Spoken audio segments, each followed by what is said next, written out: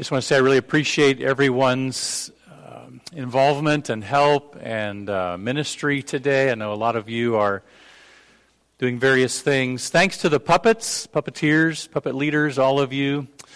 Thanks to everyone with the music ministry. Thanks to all of our welcome team today. We appreciate all that you've done. And it's great to have all of you together. Thanks to those who have prepared something to eat. And I don't want to get your minds too distracted by that, but we do appreciate that. We'll enjoy that in just a little bit. So it's just a wonderful day to enjoy these blessings together. So thanks to each of you. And again, if I've not had the opportunity to meet you, we do welcome you, and we're very thankful that you're with us today. And we're going to talk about hope. Hope is a precious commodity. Sometimes people are looking for what they can hope in. Just like in real estate, sometimes it's a seller's market. There's a scarcity, and it drives the prices up. I think it's a seller's market for hope these days. Hope can be elusive. And if you have hope, you can get through anything, can't you? If you don't have hope, that's when you give up or lose your way. If you're very sick, and that illness lasts for a long time, you might think, will I ever get well? If you have a conflict with another person, maybe even within your own family, and that conflict just goes on, and it seems like it's never going to get resolved. There's a barrier between you and somebody else, and you think, will I ever be happy? Will we ever be at peace? Will we ever be reconciled? When there is always a war somewhere, and now with war going on, we might think, will there ever be peace? We met a man here a few weeks ago who came into our lobby off of Clinton Avenue and had all of his worldly possessions in a black garbage bag. And I asked him, how can we help you? Is there anything we can do for you? And he said, I just want my life back. Looking for hope. Maybe you're starting your adult life. We have lots of young people in this group here. Maybe you're looking out over life ahead of you, and you might be thinking, there's so many problems in the world, how am I ever going to make it? Is there hope for you? And I know that people struggle with secret sins, besetting sins, chronic sins, addictions, addictive behaviors. And if you struggle with something like that, you might think, will I ever have victory? Well, there is a hope that can fill your life like a flood. And it can carry you through any worst case scenario. And if you have lost hope, it can return to your life. This hope can return to your life like the rising sun after a nighttime storm. The key is you have to know where to look, don't you? You have to know where to look for that hope. Well, we are going to look in the Bible. God has given us His Word, and He has told us what He wants us to know about Himself and about life. And today I want to talk about the return of hope, and we are going to be in the book of 1 Peter. So if you haven't already looked for the book of 1 Peter, I hope that you'll be able to find that in your Bibles, 1 Peter chapter 1. Now, Peter was a fisherman, right? He was a fisherman on the Sea of Galilee in the land called Israel over 2,000 years ago. And we might say Peter got to know Jesus pretty well. In fact, Peter became a true believer, didn't he? Eventually, he became an influential leader.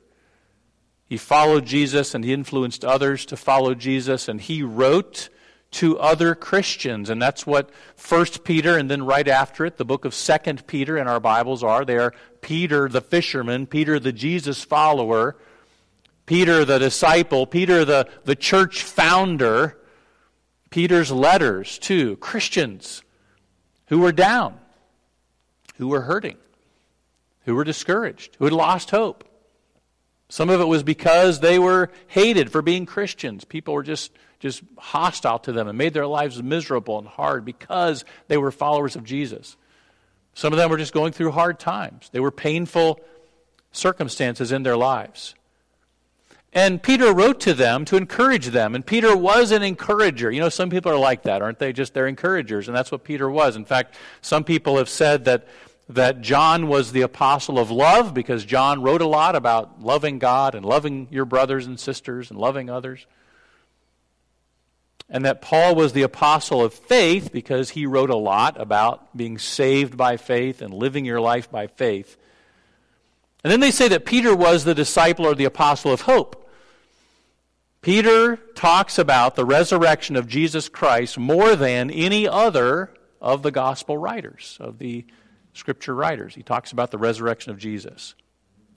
And he started this letter, what's called the first epistle or first letter of Peter, by telling discouraged and hurting people, there's hope. There's hope.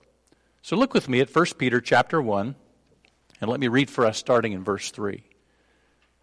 He says, "Blessed be the God and Father of our Lord Jesus Christ, who according to his abundant mercy has begotten us again to a living hope, through the resurrection of Jesus Christ from the dead, to an inheritance incorruptible and undefiled, that does not fade away, reserved in heaven for you, who are kept by the power of God through faith for salvation, ready to be revealed in the last time."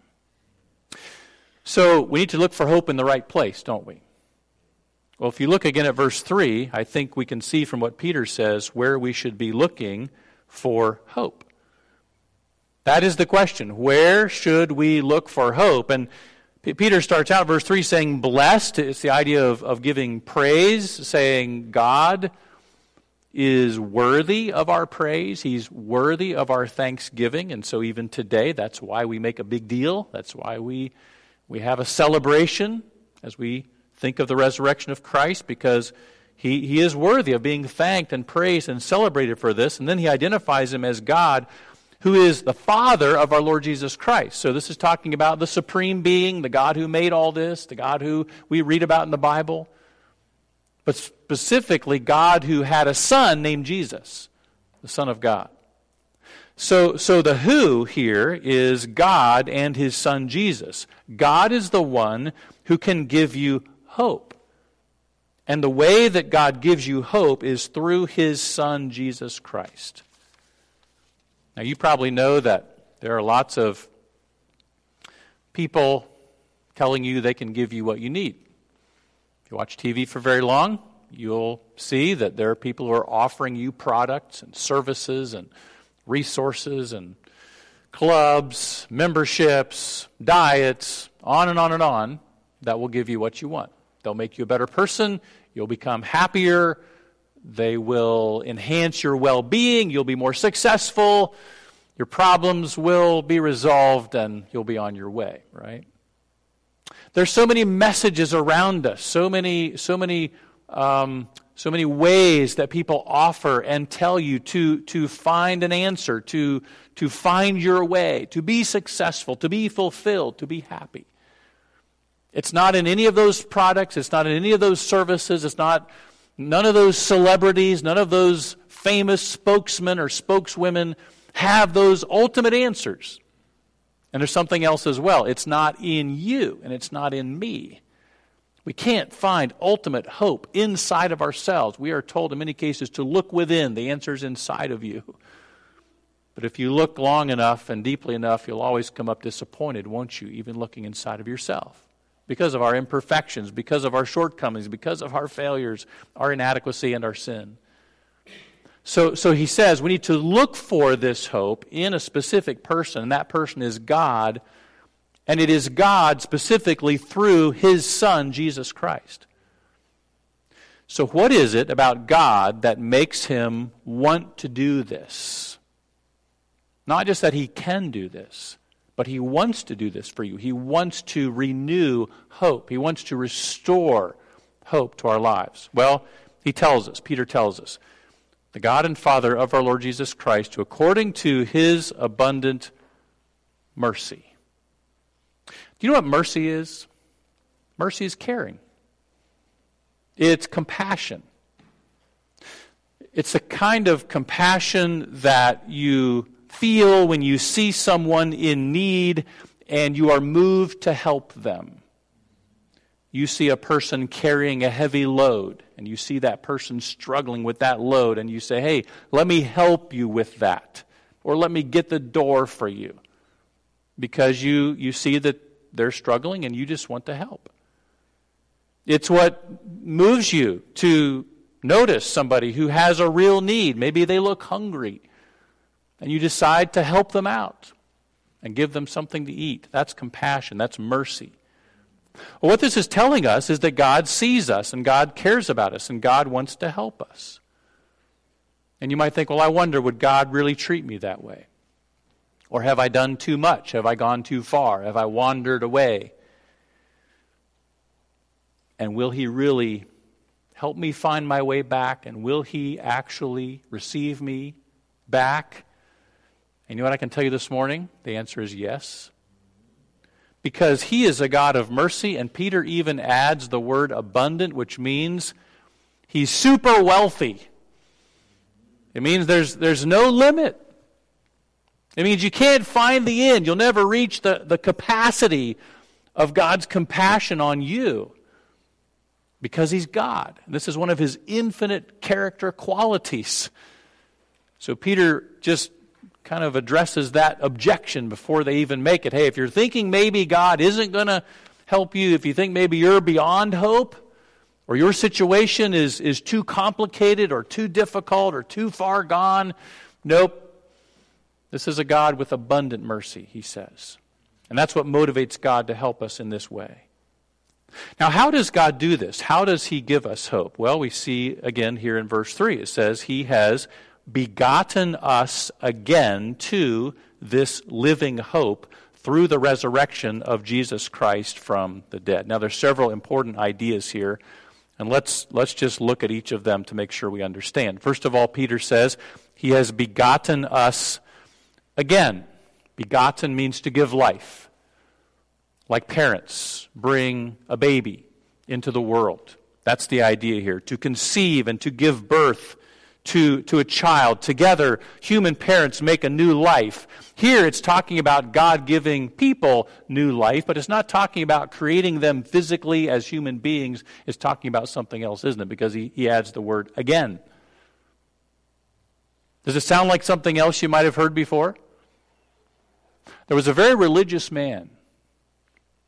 In fact, we read about him a few minutes ago, who was there after the death of Jesus and brought some spices to help preserve the body of Jesus after his death. He was very religious. He was one of those Jewish individuals who worked hard to keep all the laws and perform the commandments. He was a moral man. He wouldn't look at his life and say, oh, what a terrible sinner. But Jesus met him earlier on, didn't He? Remember his name? Nicodemus. And John chapter 3 tells us, Jesus said to that very religious, moral man, you must be born again. That's the same idea Peter is repeating here, to be born again. What he's talking about is not just trying harder, not just a fresh start. When you're born, you are a new person. You have a new life. There's a whole new being now that's brought into existence. When you're born again, the same thing happens. And that's what God does for you. God, who is the Father of our Lord Jesus Christ, who has abundant mercy, can actually bring new life. And He does that for you when Jesus Christ enters your life. So He's talking about being born a second time with a new nature. As Paul said, anyone who is created in Christ is a new creation. So the idea here is that we experience this second birth, which gives us a living hope.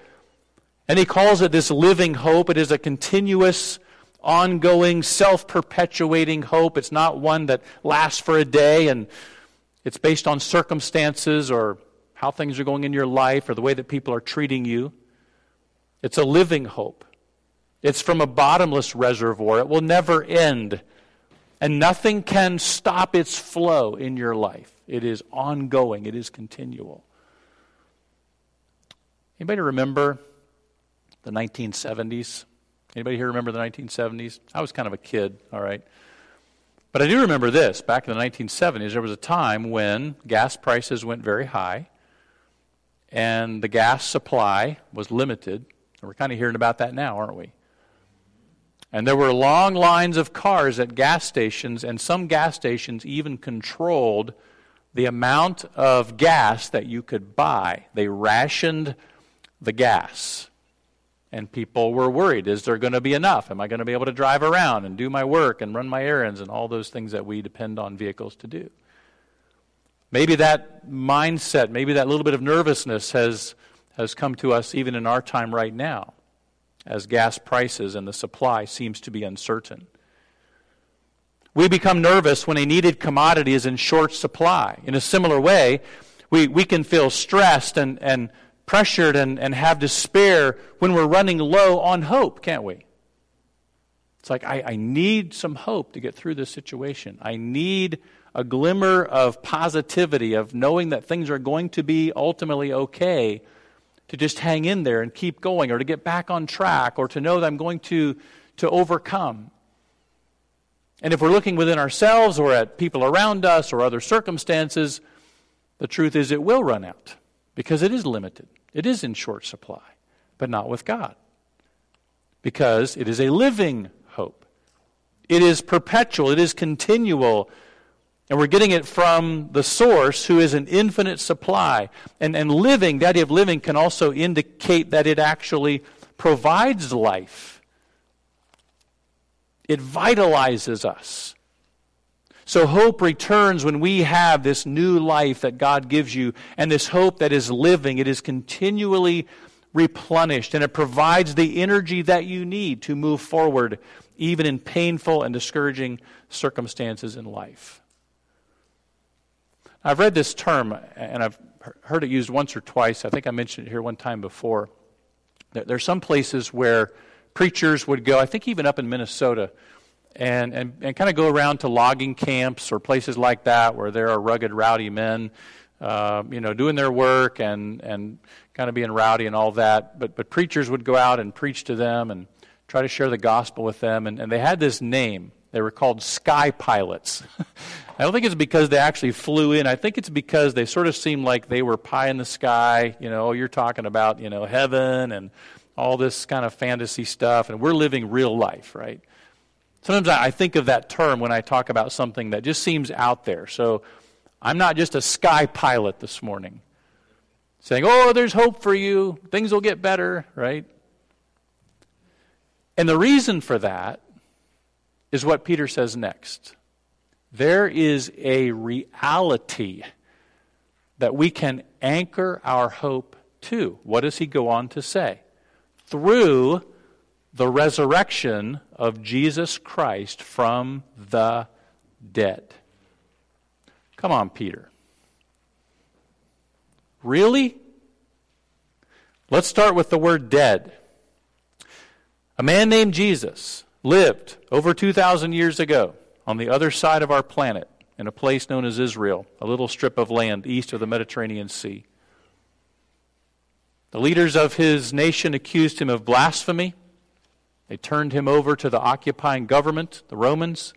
They demanded that he be put to death. And that's exactly what happened. Jesus died on a Roman cross on a hill outside Jerusalem called Calvary. His body was placed in a rich man's tomb. It was closed with a stone. It was guarded by Roman soldiers. And on Sunday morning, he was gone. And as those angels said, he is not here, for he is risen as he said. And he appeared to individuals, and there were eyewitnesses, and people's lives were changed, and there was never an answer to why the tomb was empty and how he got past those Roman guards. There's never been an answer, never been an objection to answer those. So there's a fact of history that Jesus, God's Son, was crucified and also rose from the dead. He lived without sin. He faced down Satan. He healed the sick. He gave sight to the blind. He said he would die. I'm going to die, he said. And he said, I'm going to come back to life. And he did that. So when you think about anchoring your hope in something that's actually going to be a source of hope for you, nobody else can match what Jesus did. Nobody else can accomplish what Jesus accomplished. Nobody else has the power and the ability to do what Jesus did. He is the risen Savior. You don't have to answer this out loud. You don't have to raise your hand, okay? Just in your heart. You can answer out loud if you want to. Do you really believe that a dead man came back to life? A dead man named Jesus. Do you really believe that? Well, if you do, then that is something you can place your hope in, right? Because that is power. That is ability. That is victory. That is life.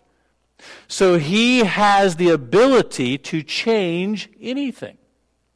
He has the power to fix anything. He can overcome anything. And my friend, he can forgive any sin because he paid for it. And he can help you conquer any sin because he overcame it.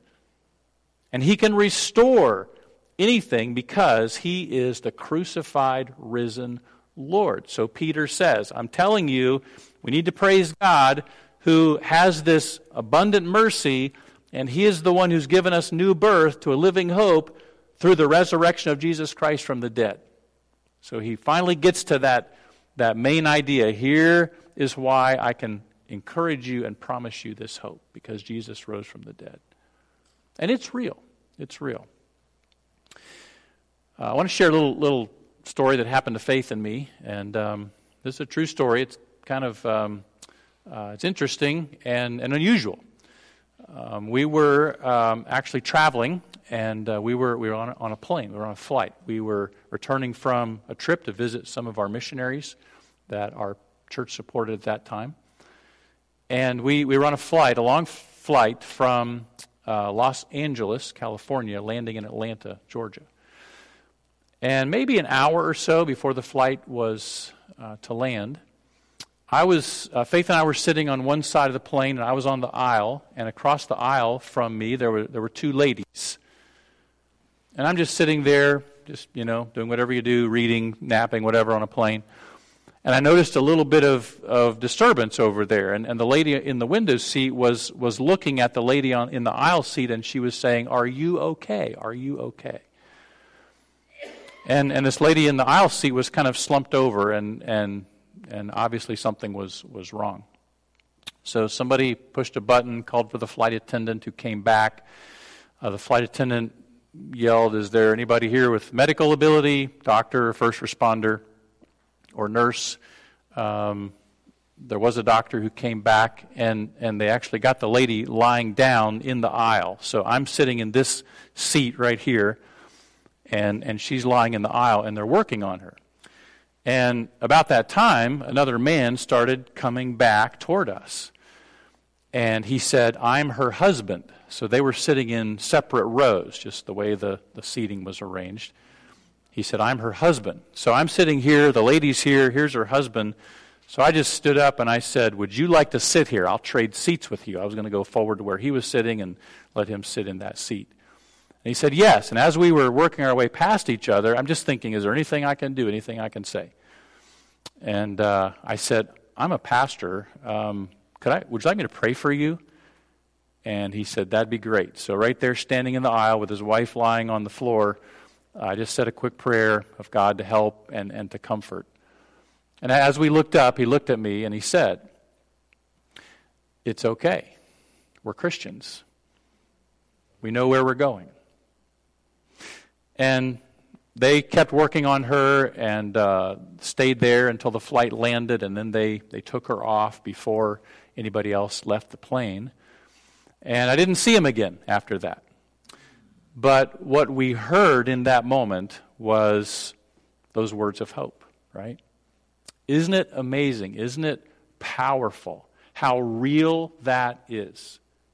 So in that moment, when everything's on the line, when the person that you love more than anybody else in life, their life is in the balance, to know that there is an eternity, to know that there is forgiveness of sins, to know there is eternal life, and it's provided through Jesus Christ, gives a hope that sustains and carries you through like nothing else can. I used to work at a funeral home. When I was in college, that was my summer and Christmas time job, and I saw people go through all kinds of despair and grief, and there were some who didn't have any hope, and there were some who had the hope of eternal life in Jesus Christ, and it makes all the difference in the world how people respond in those circumstances. And if you're a believer this morning, you have that hope, don't you? And the reason is that it is anchored to Jesus, not you, not your good works, not a religion, not ceremonies, not what somebody else has done for you. It is linked to Jesus' death and to his resurrection for you.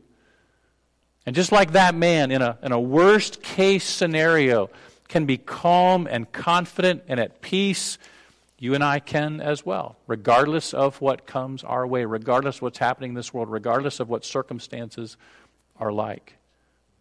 True hope is not anchored to things that don't last. So, to have this hope, or to have hope return to our lives, we need to look for hope from the only one who can really give it to us, and that is our God who shows mercy through the resurrection of Jesus Christ. Now there's another question for us to consider then. On what should we fix our hope? In other words, what are we looking for? What are we looking forward to? Because hope looks forward, doesn't it? What are we looking forward to? Well, look at how Peter describes this in verses 4 and 5. 2, an inheritance. And then he describes this inheritance, incorruptible, undefiled, does not fade away, reserved in heaven for you.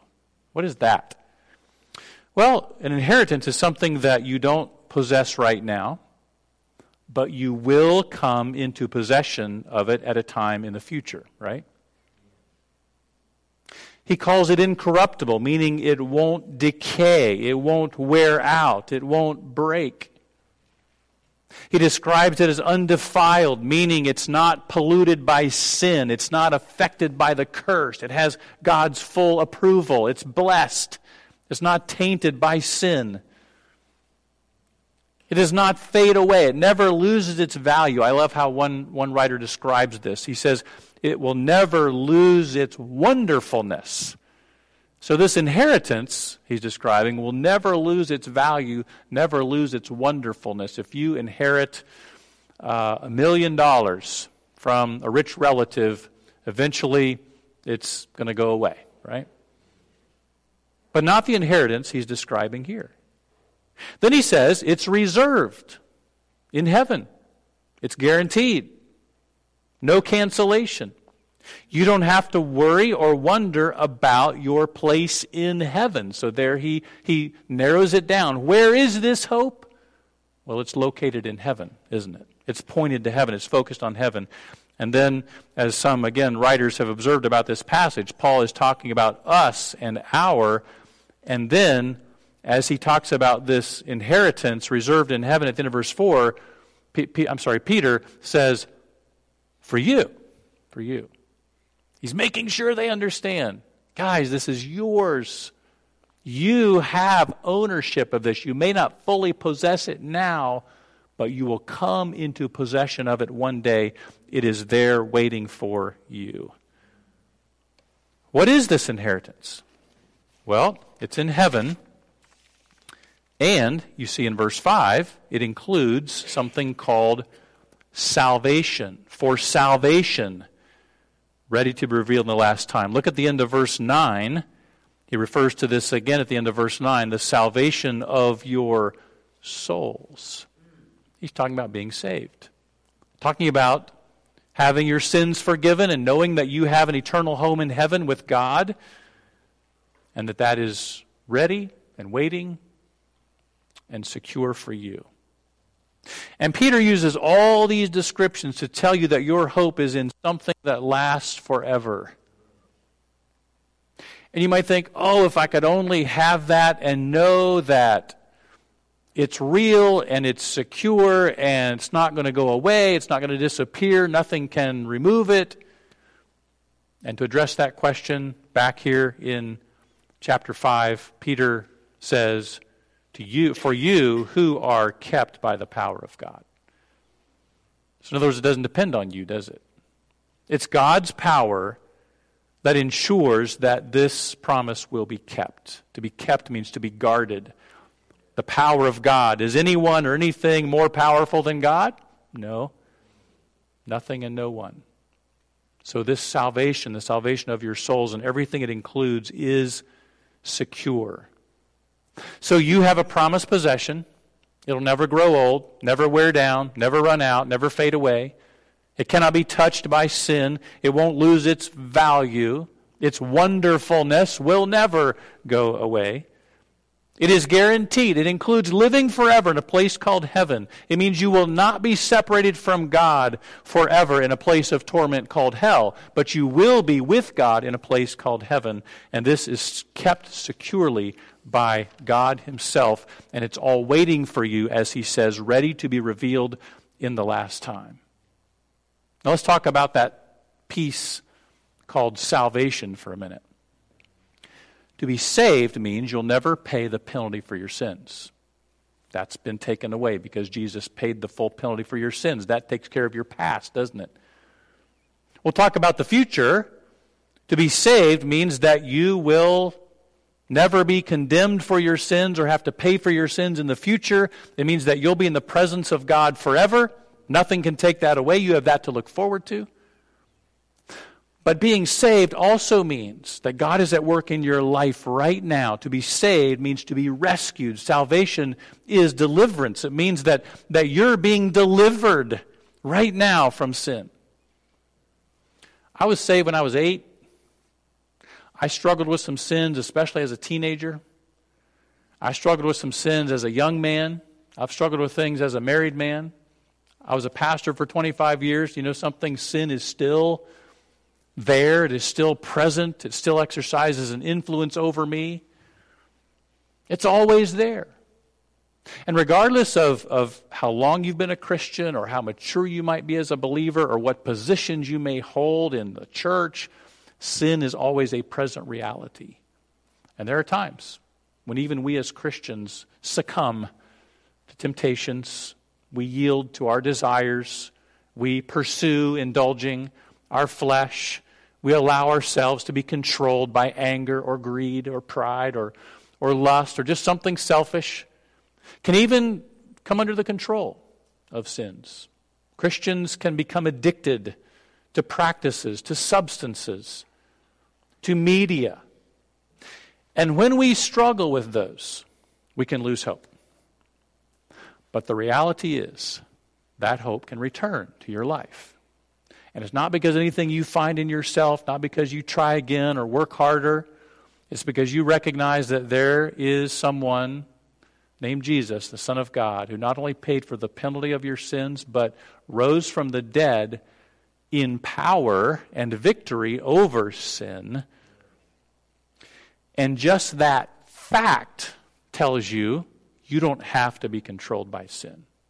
But there's something else I won't get into very far here this morning, and it's the idea that when you become a Christian, when you put your faith in Jesus Christ, you are actually joined to Jesus Christ. You are raised up with Christ in the eyes of God, and you have His resurrection power in your life. And Paul says in Romans 6 that you will walk in newness of life. There's an inevitability to you living a new life and having victory over sin. So you can grab hold of that. You can claim that. You can pray that. You can trust that. All because of what Jesus Christ has done for you. There's one little phrase I haven't really touched on yet. It's there in verse 5, right in the middle. Through faith. Through faith.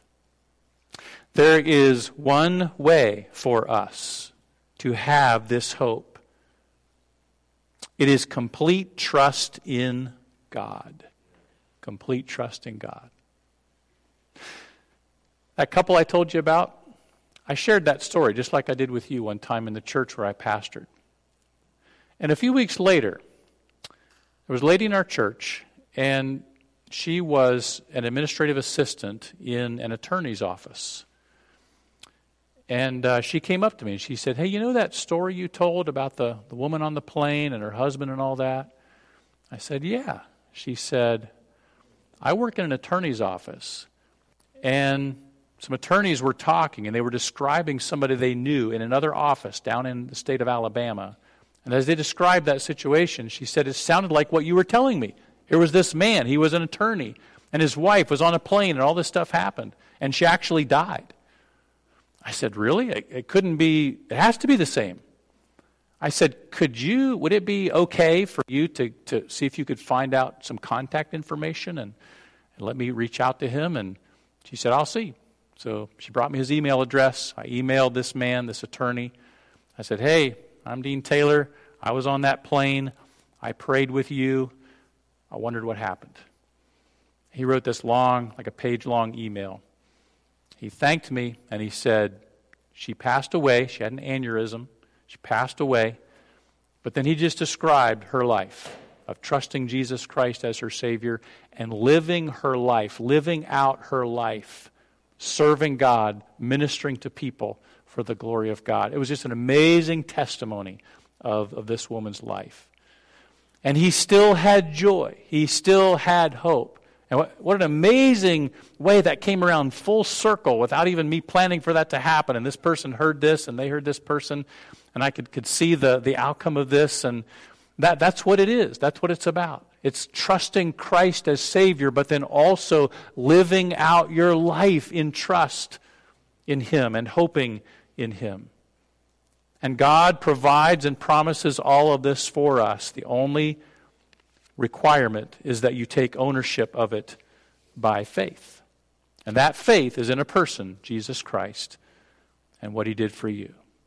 And it is complete trust, not holding anything back, not trying to add anything to it, but receiving what God has done for you through Christ, to save you and change you and to keep you. If you have trusted Christ as your Savior, but maybe you have gotten off track, can I encourage you that our God is very forgiving, that He is a God of abundant mercy, and if you need for Him to help you get on the path of walking with Him and serving Him, return to worshiping together with God's people, you can do that. He welcomes you back. Maybe you are discouraged. Maybe there are overwhelming problems, or you are struggling with sin. Just be reminded there is a living hope. It is a perpetual supply, an endless source of hope for you. You can always draw on that. If you need to be saved from your sins, there is salvation for you. You can hope in the salvation that God provides for you. If you're struggling with doubt, did God really save me? Am I really still saved? You can believe that you are kept by the power of God, that He is the one who holds you in His hand and nothing can take you out. And for everybody else, if you know the Lord, you're walking with Him, do what Peter said. Blessed be God. Celebrate these wonderful things. And then may I remind you, Northridge people, on Wednesday nights, we've been talking about what Peter said a little bit later in this letter, where he says, sanctify the Lord God in your hearts and always be ready to give an answer to everyone who asks you a reason for the hope that is in you with meekness and fear. So, share it, pass the word, be ready to tell other people why you have hope as well. I'd like to invite us to pray together, please. So would you please join me in prayer?